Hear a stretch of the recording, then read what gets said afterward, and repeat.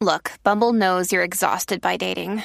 All the must not take yourself too seriously and 6'1" since that matters. And what do I even say other than, hey? Well, that's why they're introducing an all-new Bumble with exciting features to make compatibility easier, starting the chat better, and dating safer. They've changed, so you don't have to. Download the new Bumble now.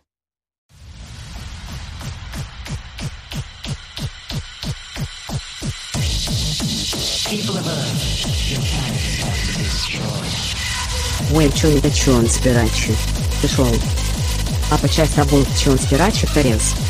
Ой, я урос, Адам тут брун.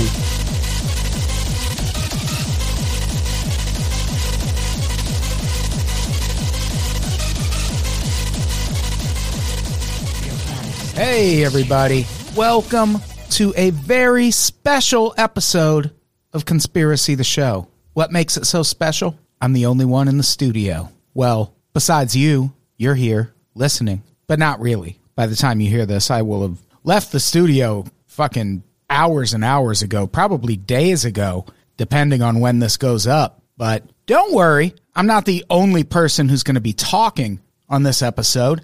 We are going to be joined on the phone in a few minutes by journalist John Potash, who, if that name sounds familiar, it's because he's the guy who wrote a book that we talk about on this podcast all the time called Drugs as Weapons Against Us, which, among other things, is the book that brought us the idea that maybe, just maybe, Courtney Love is a CIA asset. And here's the thing. You're not going to come away from this episode thinking that any less. This episode, at its core, I guess, is about embracing your inner conspiracy theorist and the need to, in this political climate, take a little more skeptical approach to reading the news, especially news that is generated by the government, but just news in general. It's crazy out there. But what this episode also is, it's a really good example of how fast the news moves these days. We recorded this on August 2nd, the interview that is, and as I record this part, the introduction to the interview, it's August 19th. That's 17 days. At the time we recorded this, Jeffrey Epstein was still alive, and that comes up a whole lot in this interview. And also, the cop who murdered Eric Garner still had his job. That guy has since been fired, I believe, as of today. But another thing that comes up in this interview related to Jeffrey Epstein that is also an example of just how fast things are progressing these days. I don't know if progressing is the right word, but at one point in this interview, a theory about Jeffrey Epstein and what he might have actually been doing at all those sex parties. I mean, obviously sex with underage girls, but the motivation behind that and the end goal of it. There is a theory that's brought up in this interview, again from August 2nd, that when I heard it, it sounded like the kind of thing that, yes, seems plausible, and no, we'll never hear it suggested by any sort of mainstream or reputable, and I put that in air quotes, media outlet in any way, because it is highly inflammatory. And here we are, August 19th, and that shit has made its way into the media. In the span of recording this episode on August 2nd, and now here we are, August 19th, two different, I don't know, not really sources, because this isn't a theory that's probably ever going to be confirmed, but there is an article on New York Magazine, nymag.com, if you're keeping score at home, called Real Hedge Fund Managers Have Some Thoughts on What Epstein Was Actually Doing. And it's a fascinating article. They went out and interviewed, just as the title implies, a bunch of different hedge fund managers and just asked, what did you know about Jeffrey Epstein? What do you know about Jeffrey Epstein? How did he make his money? No one fucking knows how he made his money. And it's a really fascinating article. And at one point, they throw a theory out there about what Jeffrey Epstein might have been doing. And they don't even say it in the article. They actually link to a Twitter thread, and we'll link to it from the website, unpops.com. You can go out and see this article and the Twitter thread. And they're both really interesting reads, and I would highly suggest you go out and look them over. But I also don't want to spoil the big Jeffrey Epstein theory reveal in this interview, even though I have mentioned it on a couple recent Unpops podcast episodes. But hey, maybe you only listen to this one, in which case I think I've also already mentioned it, maybe on last week's episode about Jeffrey Epstein.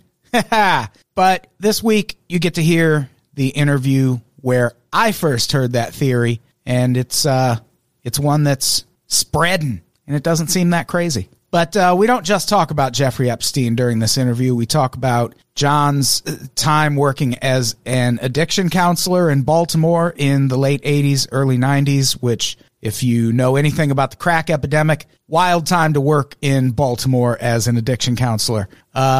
And we talk about some of the things that are in his book, the death of Tupac Shakur, death of Notorious Big, whether those murders will ever be solved. Spoiler alert, they probably will not. And so many other things. So without further ado, let's get to our interview with journalist John Potash.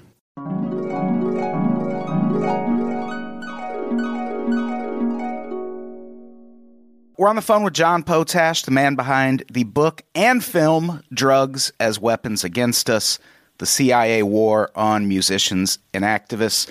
John, thank you for joining us. I appreciate it. Thanks for having me on, Adam. We've covered a couple different sections of your most recent book, the one I just mentioned, and the accompanying documentary on this podcast before. But if you don't mind, just give us a quick overview of what that book in general is about. Yeah, it's about the CIA's Project MKUltra, which used drugs as what they said in their documents were unconventional warfare. And it shows how that unconventional warfare was actually used on anyone who dissented against the CIA's racist pro-war agenda and hyper-capitalist agenda. And it particularly used musicians, it manipulated musicians to help promote drugs to hurt activist minds. And it targeted also activists in the Black Panthers and the Students for Democratic Society, which were the largest anti-war group in the 1960s, and further show how it's been used against activists up to today. What was your background previously before you start? Because you wrote another book before this that centers more around just the Tupac killing. What was your background previously, and what made you start researching this particular topic? Well, I was into social activism out of college, and I was also a psych major in college. So I went to work as an addictions counselor in Baltimore City in the late 1980s, and that's when I counseled someone who said my father was a Black Panther killed by the police. And so I started researching the Black Panthers for a character in a novel loosely based on the idea of drugs as weapons against us. And so that's why I kind of took a tangent from that first book to focus on Tupac and write the FBI war on Tupac Shakur and black leaders. And so I've been working as a counselor for 3 decades. I got more advanced degrees and studied at Columbia University, both community organizing, sociology, and counseling, and still make my living as a counselor because all the censorship of my work, it doesn't pay the bills. Yeah. Of course. So wow, you were working as an addiction counselor, you said, in the 80s in Baltimore? Yeah, in late 80s. Wow. Right, I started in 1989 in Baltimore. Yeah, so that's really the thick of the crack epidemic and when it first started kind of spreading. Yeah. So I heard a lot of the stories that The Wire was based on because the writer of The Wire was writing at the same time as I was doing counseling there. So I heard a lot of the stories before they came out in The Wire. Yeah, and that kind of makes seems like it would make a natural transition into wanting to look into the CIA a bit more, being in the middle of the crack epidemic when it took off, because that's obviously a theory out there that the CIA was instrumental in starting that. Is that a thing you've looked into as part of your work? Yeah. That was a huge part of my book, Drugs as Weapons Against Us. But, it's even more than a theory, because the Washington Post even quoted the CIA Inspector General admitting that the CIA was trafficking cocaine. And so when in 1991 I was in the middle of a Washington, D.C. street helping block traffic as part of an anti-war protest during the first Gulf War under, President George H.W. Bush, and somebody who was working with the Christic Institute gave me a copy of the Kerry report, the John Kerry report, our former high official. And so the Kerry report just showed the CIA drug trafficking with the Honduran, army and all that, and with the Contras. And so this information was out there. It didn't get far out there. Gary Webb put it out there. It became viral, and then they pretended like he was making it up. But it's a lot of people did, of course, hear about it, and so it is a good chunk of my book and film. But I do focus more on other aspects, since a lot of people already kind of heard all about the CIA cocaine trafficking, with the Nicaraguan Contras and all. I wanted to kind of really go into more detail on the other things that they haven't heard already. Right. The Courtney Love theory, I think, is the most fascinating thing in the book, because it sounds so outlandish, and then when you read it, especially if you read it with any sort of understanding of what MK Ultra was and how it worked, it all actually makes a lot of sense, which I think there's something to be said for how you present that theory in that book, because it really does, on the surface, seem like one of the wildest claims, and not so much after you get into it. Thanks. Yeah, I must say, me and my wife made me rewrite that chapter so many times to make it clear. It took so many rewritings to just get it out there, because it is so bizarre and there's so much to it, but just it takes a while to really get it clear cut, and I'm glad that it became clear cut for you after I reorganized it so many times, to make it more clear. And now with this Jeff Epstein stuff, some of what she's about is coming out. She's the only woman celebrity, in his black book circled. And people like Detective Ed Opperman, who was hired by one of the victims of Jeff Epstein, has said on his podcast that he's found that Courtney Love, evidence is out there, and that and some of the evidence he's found is that Courtney Love was recruiting girls for prostitution. Wow. So it's a good chance that that's exactly what he was doing, as the only woman celebrity in Jeff Epstein's black book. Do you think that's fascinating? Do you think we're actually going to get all of the information and details from what's going on with Jeffrey Epstein? I don't know. It's hard to say where that's going to go, because obviously the first investigation was squashed. It was a joke investigation. He's in jail part-time he's and then just for a few days or something, and then he's out, just hanging out in Miami enjoying himself. So so many of these investigations have said that he obviously has intelligence connections. U.S. intelligence is obviously protecting him, but maybe also with Mossad or whatever other intelligence around the world, maybe British intelligence. I really don't know, but these intelligence connections points to the kind of activities that were copied in MK Ultra. In another part of my book, I talked about the German colonies in the Latin American countries that were operating with Operation Condor. And so in those Operation Condor countries, you had these colonies, and the New York Times detailed one of the colonies, the one in Chile, and it was started by, they said, a Nazi doctor named Peter Schaefer, and it had they described it as like a country's worth of arms and a country's worth of documents, as if they had their own intelligence agency in this little colony in Chile. They also had their own airspace that Chile couldn't fly over. It was an incredible amount of power.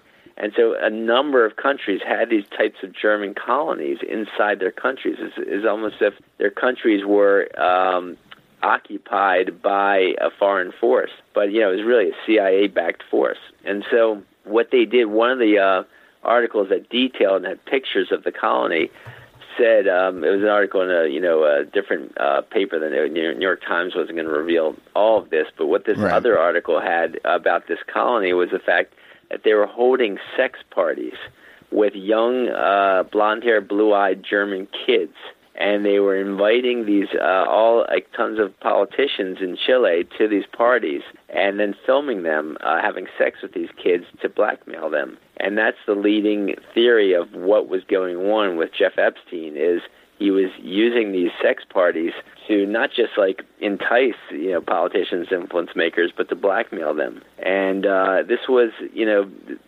thought to be one of the sub-projects of MK Ultra. With Chile and Operation Condor, obviously, CIA was backing Operation Condor and these dictators. I mean, I actually know a guy through a mutual friend who was living down there in Paraguay where Condor was running, and his father was high up in the Air Force, helping out things in Paraguay. So here in, now we see with Chile what was going on was the same thing that it appears that Epstein was doing. Many articles have talked about his tons of videos of things going on of these sex parties, and it's thought that this is why they were using them, how they could gain power over these politicians, right? Other influence makers, yeah. And that that's a thing that might sound unrealistic to if a particularly skeptical listener, but that's actually a pretty common tactic, especially in Russia. I think they call it kompromat, where you just gather as much compromising information as you can about people that you might need to blackmail at some point. So it wouldn't surprise me at all if that was what was going on with Jeffrey Epstein.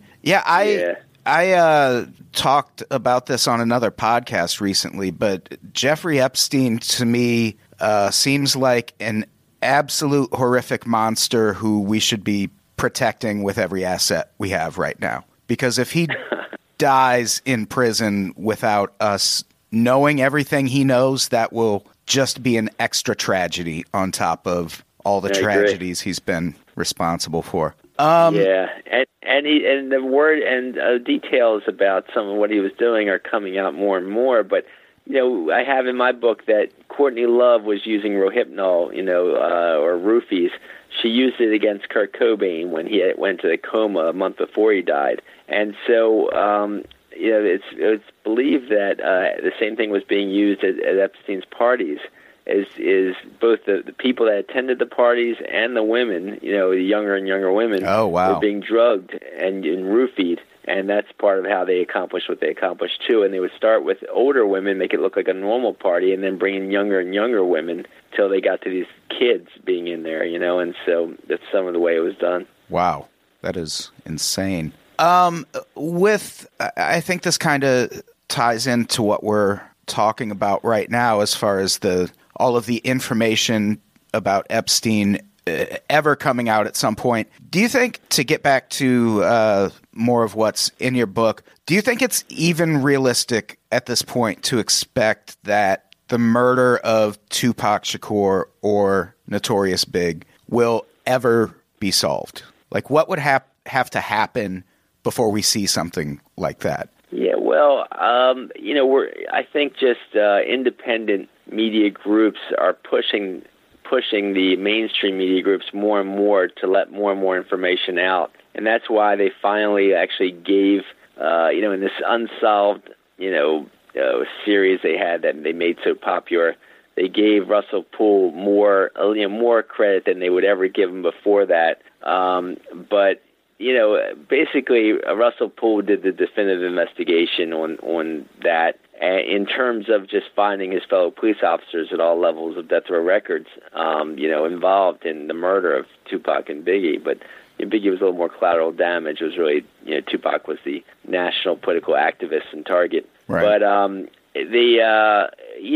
don't think it'll ever really come out. and fully be accepted. But in the A&E documentary that I was involved in, that I appeared in, they ended with Al Sharpton's conclusion, him saying that when people buck authority and basically offer a radical left-wing opinion and are so influential as Tupac was, authority does away with them. I mean, that's basically what he said in the last minute or two of that documentary, and that's what they concluded with. And he's basically was saying that yes, the authorities killed Tupac because his voice was getting too big and he was too activist and too against the conservative authorities. So yeah, it has come out more that way. Right, and I feel like we know what the FBI did in relation to the Black Panthers. Like, that has all come out. So I feel like people who discredit the idea that maybe the government was involved in what happened to Tupac also. I feel like he was head of the New African Panthers right before he became a rapper, and they were involved in they were active in 8 to 10 cities. So he was already a national black leader before he became a rapper. And so adding that wealth and fame to his national activist leadership, it was obvious that they were going to target him. And there is a interview that I always point people to that I think is still on Amazon, and it was an interview with Tupac in prison right before he signed with Death Row Records. And the things he says in that interview, like that, watching that interview was maybe the first time when I really was hit with this feeling of, oh yeah, the government killed him. Because the things he says in that interview are exactly the things the Black Panthers were doing and saying that led to the government intervening in that affair, to put it mildly. Right. And people, any skeptics out there should realize that this comes from, the FBI documents outlined the counterintelligence program, and activists white activists basically broke into an FBI office at night and stole all the documents, and that's how we found out about the FBI's counterintelligence program. And they were targeting leftists in general, but particularly black leftists, and they were murderously targeting them. That's in the documents. And so Mwezi Swearingen was a part of the Los Angeles FBI COINTELPRO, and he said that he knows that the COINTELPRO continued just under different names at least until the 1990s. And so it's pretty obvious that those tactics were going to be used again in the 1990s against black leadership. It's clear cut to me. Yeah, I would agree with that. Do you think what happened to Tupac and Notorious Big, at least the details of how they were murdered, could that happen today with everyone having a phone attached to their hand? Oh yeah, definitely. Just because of the fact, look at Nipsey Hussle. What happened to him? Whether it was caught on film or not, what they do is they grab the film and then they confiscate it and they keep it. And you'd have to not only have the phone in your hand, but you'd also have to have it attached to the internet, or else they did that with Eric Garner's murder. His friend recorded his murder, and then they put his friend in jail for recording that murder. Even though he got out there. His friend was jailed for recording it, and that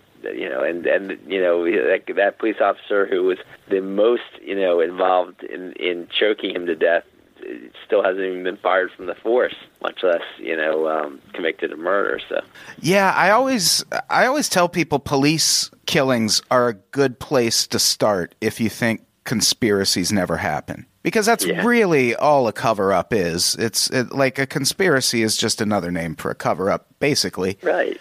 And we see it all the time with police killings where, in a lot of cases, the video won't come out for a few more months. And then we find out, oh, you've been lying about this that whole time. Well, that's a conspiracy. And it's not as rare as people make it out to be. You mentioned...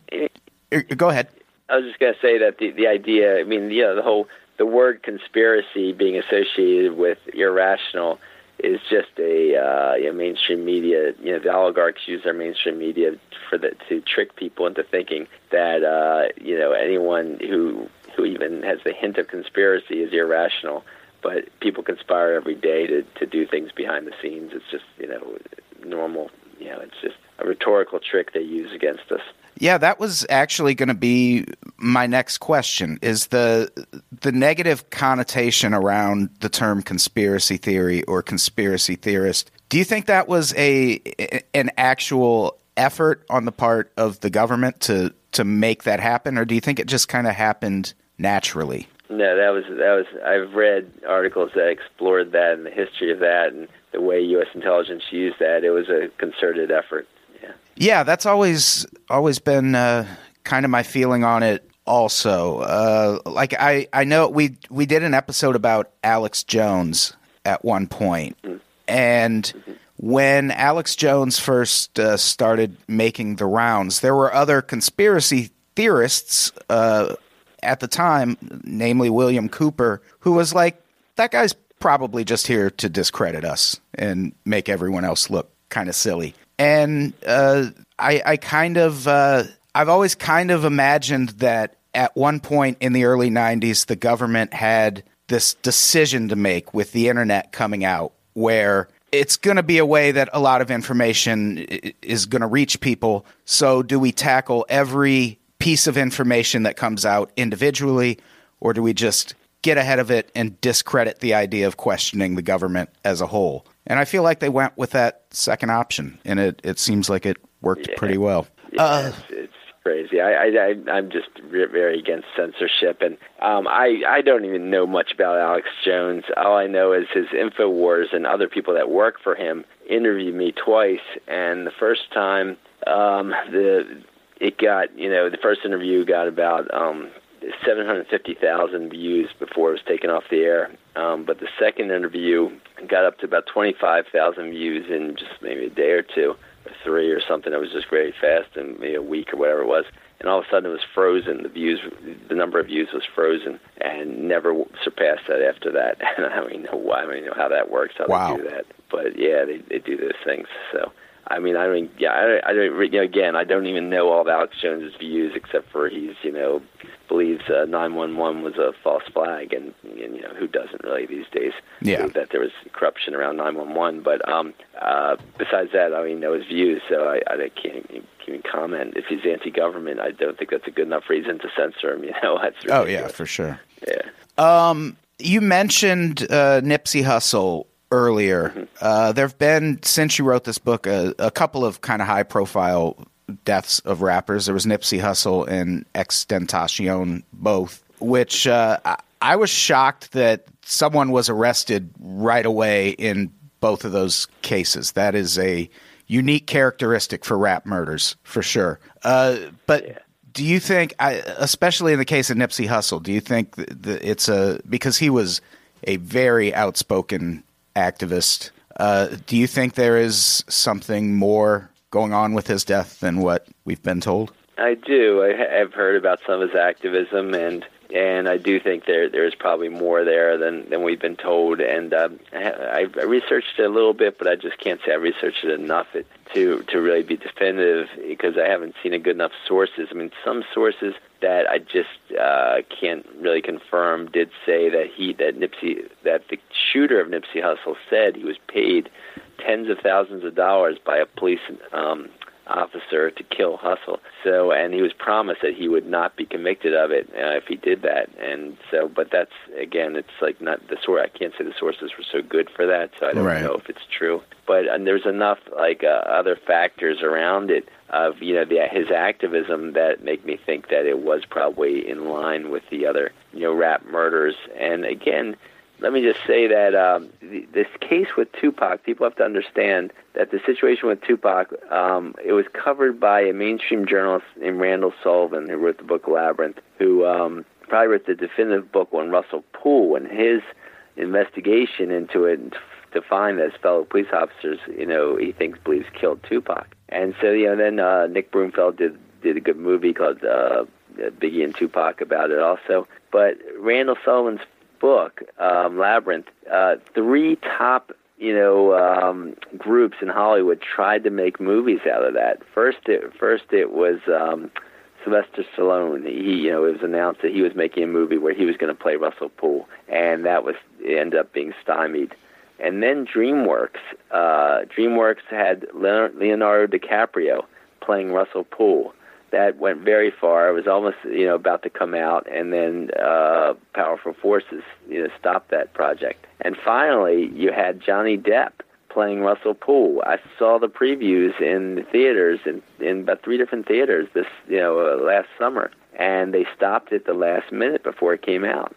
Oh, that's right. It's incredible how they could do that. Yeah, and so this is like just some of the power behind stopping the truth about Tupac from coming out. Yeah, and that seems like such an obvious. That was actually going to be my next question: is what are some of the telltale signs a person can look for to know that you're being lied to, and this story isn't what everyone is making it out to be? I think that movie being killed 3 times is a good example, but what are some other clues you can look for to let you know you should be investigating this story a little more? Yeah, I mean, some of it is the fact that in the very beginning of an incident, like when an incident first happens, you'll see evidence of what might have really happened in the beginning in different media sources.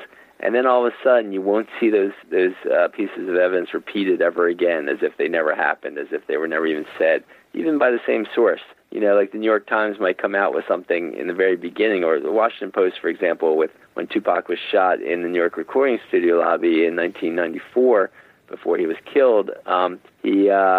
They said in a strange twist to this already strange trial of Tupac for supposed sexual assault, the same police officers that first arrived at his, at the sexual assault scene a year before in a different part of New York City, were the first to arrive in Times Square when he was shot. Wow. And so the Washington Post never repeated that again, as far as I could tell, because I was living in Washington at the time and reading it regularly. And so those are the kinds of ways that they first someone comes out with something, not realizing how much he's revealing, and as editors say, we're not allowed to repeat these things again. It's what happens, And so you can see that in most of the papers, where in the very beginning you'll see some clues and some good evidence, and then the papers act like they never said that before, and they never repeat it again, So yeah, that was the very first episode of this podcast that we did was about the Oklahoma City bombing, and that was a weird detail of that case where there's all these news reports from the day it happened saying the ATF is inside the building dismantling a second bomb that was found. And then that's just not part of the record anymore. But those stories are the coverage is still out there, and it kind of blows my mind that the explanation we take in situations like that is just, oh well, we were wrong. And it's like, okay, but why were you wrong about something like that? And if you were wrong, where did you get it from?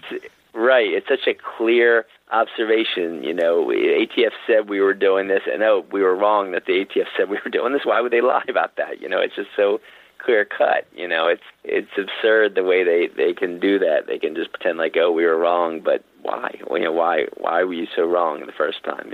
Right. Yeah. Let's sort of switch gears here. It seems like since at least 9/11, or at least this is the impression I've always gotten, that there's been kind of an adversarial relationship between the CIA and the FBI. Would you agree with that? Do you think that's a thing? And if so, does it play into what's happening in the country now at all? No, I think that's just theater. I think there might be whistleblowing agents in the FBI like Colleen Rowley who might be adversarial towards the CIA because she tried to reveal some things that she found out that might make the CIA look bad. But basically, U.S. intelligence has a pretty clear-cut hierarchy, and J. Edgar Hoover's even been quoted as saying, when it comes to the CIA, I can't do much. I can't. They have the power. Right. It's the hierarchy's there. It's in the the National Security Act of 1947 that the CIA director is the supervisor of all the other intelligence directors, And people say, oh, that's just for show. It's not. It's the way it seems to work. Now, there maybe naval intelligence might have a little more power these days. Who knows? But basically, there's about 17. It was just in the newspapers the other day that there were 17 different intelligence, agencies. And so there's just, they do work together on so many operations and to cover up so much, and that's why we have perpetual war, like the oligarchs want. And often those perpetual wars are for resources such as opium fields of Afghanistan or the cocaine, area, best cocaine growing areas down in Latin America. And there's this, and of course the oil fields. And those are some of the reasons, for our wars. So. Right. Yeah. When it comes to skeptics, we've sort of talked about this already, but when it comes to a person who is just skeptical of the idea of conspiracy theories in general, is there one particular case that you would point a person to as kind of a primer on, well, we know this happened, so why would you put other things past the government? For me, it's MK Ultra. That's, I think, why I'm so into this book, because that was a thing where, we came out and at first, after everyone shredded all their documents after Watergate, the government kind of acknowledges MK Ultra was a thing, but downplays how big it was. And then we find these 20,000 other documents that were stored in the wrong place. And they have to come out and go, all right, yeah, you got us. It was pretty big.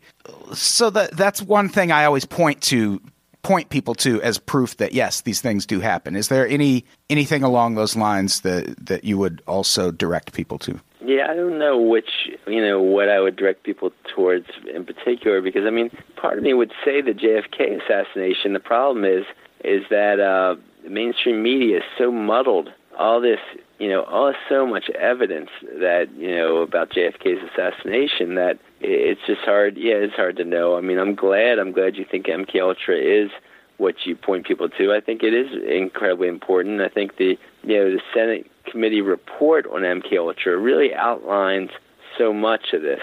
And the problem, though, is that I guess, so few people have seen the Senate, Church Committee's report on MK Ultra. And, it's still, even that Church Committee report stays a little bit abstract and doesn't get into all the details that I get into. And, even the documents that were found, there was about 30,000 documents that were found on MK Ultra, but, the people that have read through all those documents are people like Martin Lee, who founded Fairness and Accuracy in Reporting, who wrote the book Acid Dreams, which is, I think one of the best books on just the LSD part of MK Ultra. Right. But he said that based on the documents that he went over and his co-author went over, there appear to be about 90% of the documents are gone, and these are about 10% of the documents. He says it appears to be 300,000 documents, and we got to read about 30,000 of them. Yeah.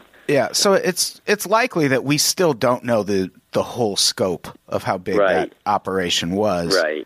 And it seems unlikely to me that we would pump that much money and spend so many years looking into it if none of it was working. And we were making no progress at all. Like it just seems inconceivable to me. Yeah, it's over 20 years of it running, and at least 20 years that was documented by the Church Committee, Senate Church Committee, and and it's just so many sub-projects that they have on file, 149 sub-projects. Yeah, and it's so many locations, so many different parts of the country and the world when it was running. Yeah. Do you think we're getting close to an MK Ultra revelation kind of moment when it comes to UFOs?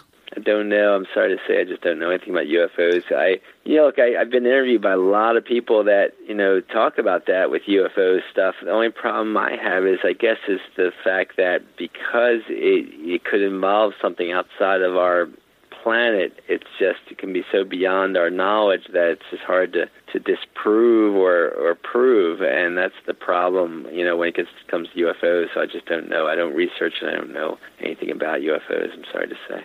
Oh, yeah. Yeah, I bring it up because there have been two New York Times articles in the past. There was one in 2017, another one again in May 2019, where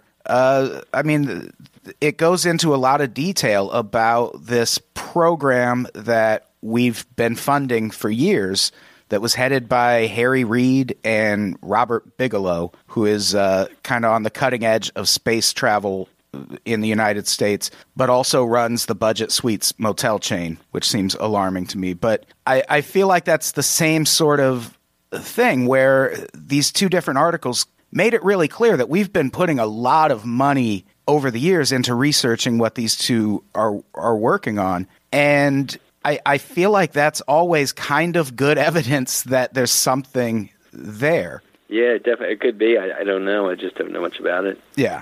Sorry about that. Oh, no problem. So last question. I'll let you get out of here. This is a heavy one.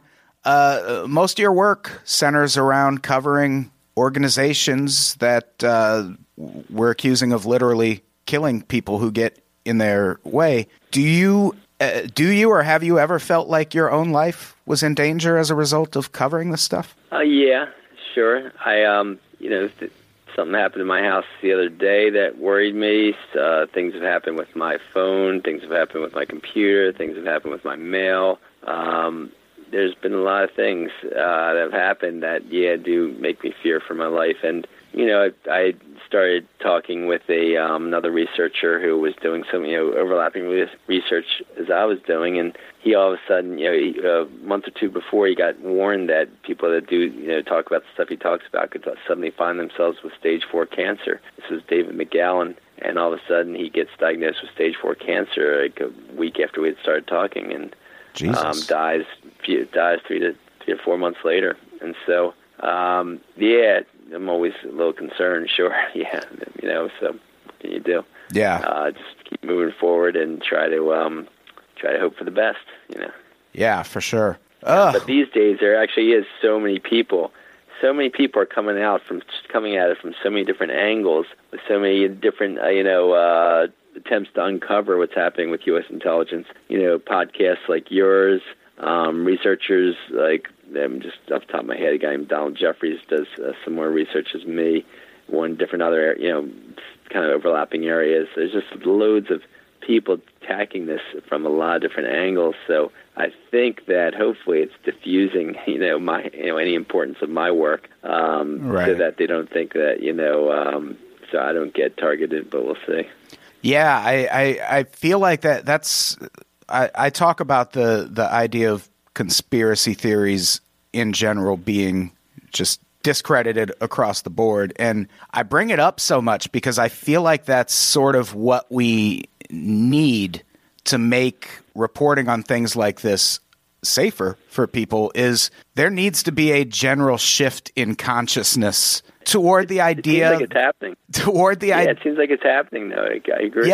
Yeah, and I think as opposed to calling conspiracy theorists crazy people, I feel like we're at a point in history where we should more be in a perpetual state of questioning the government and what they're doing. Like everything that comes out, we should have a few questions. And I really agree with you. And I think with the new technologies, in terms of all of the new film and television kind of groups, and Amazon's a weird mixed bag. I mean, I know they're they do a lot. There are a lot of bad things about Amazon, but they bought out Washington Post, and all of a sudden have an article from one of my sources about who really killed Robert Kennedy. And wow. It actually went extremely far. That article went as far as my book did about who really killed Robert Kennedy. So things seem to be breaking a bit now. So I think there's hope. Yeah, I certainly hope so. And I appreciate you talking to us today. I appreciate the work you're doing. And sure, thanks a lot for having me on, Adam. Yeah, keep at it, man, and be safe. You do the same. Take care now. All right, thank you. Talk to you talking later. To you. Yep, Take bye. Care.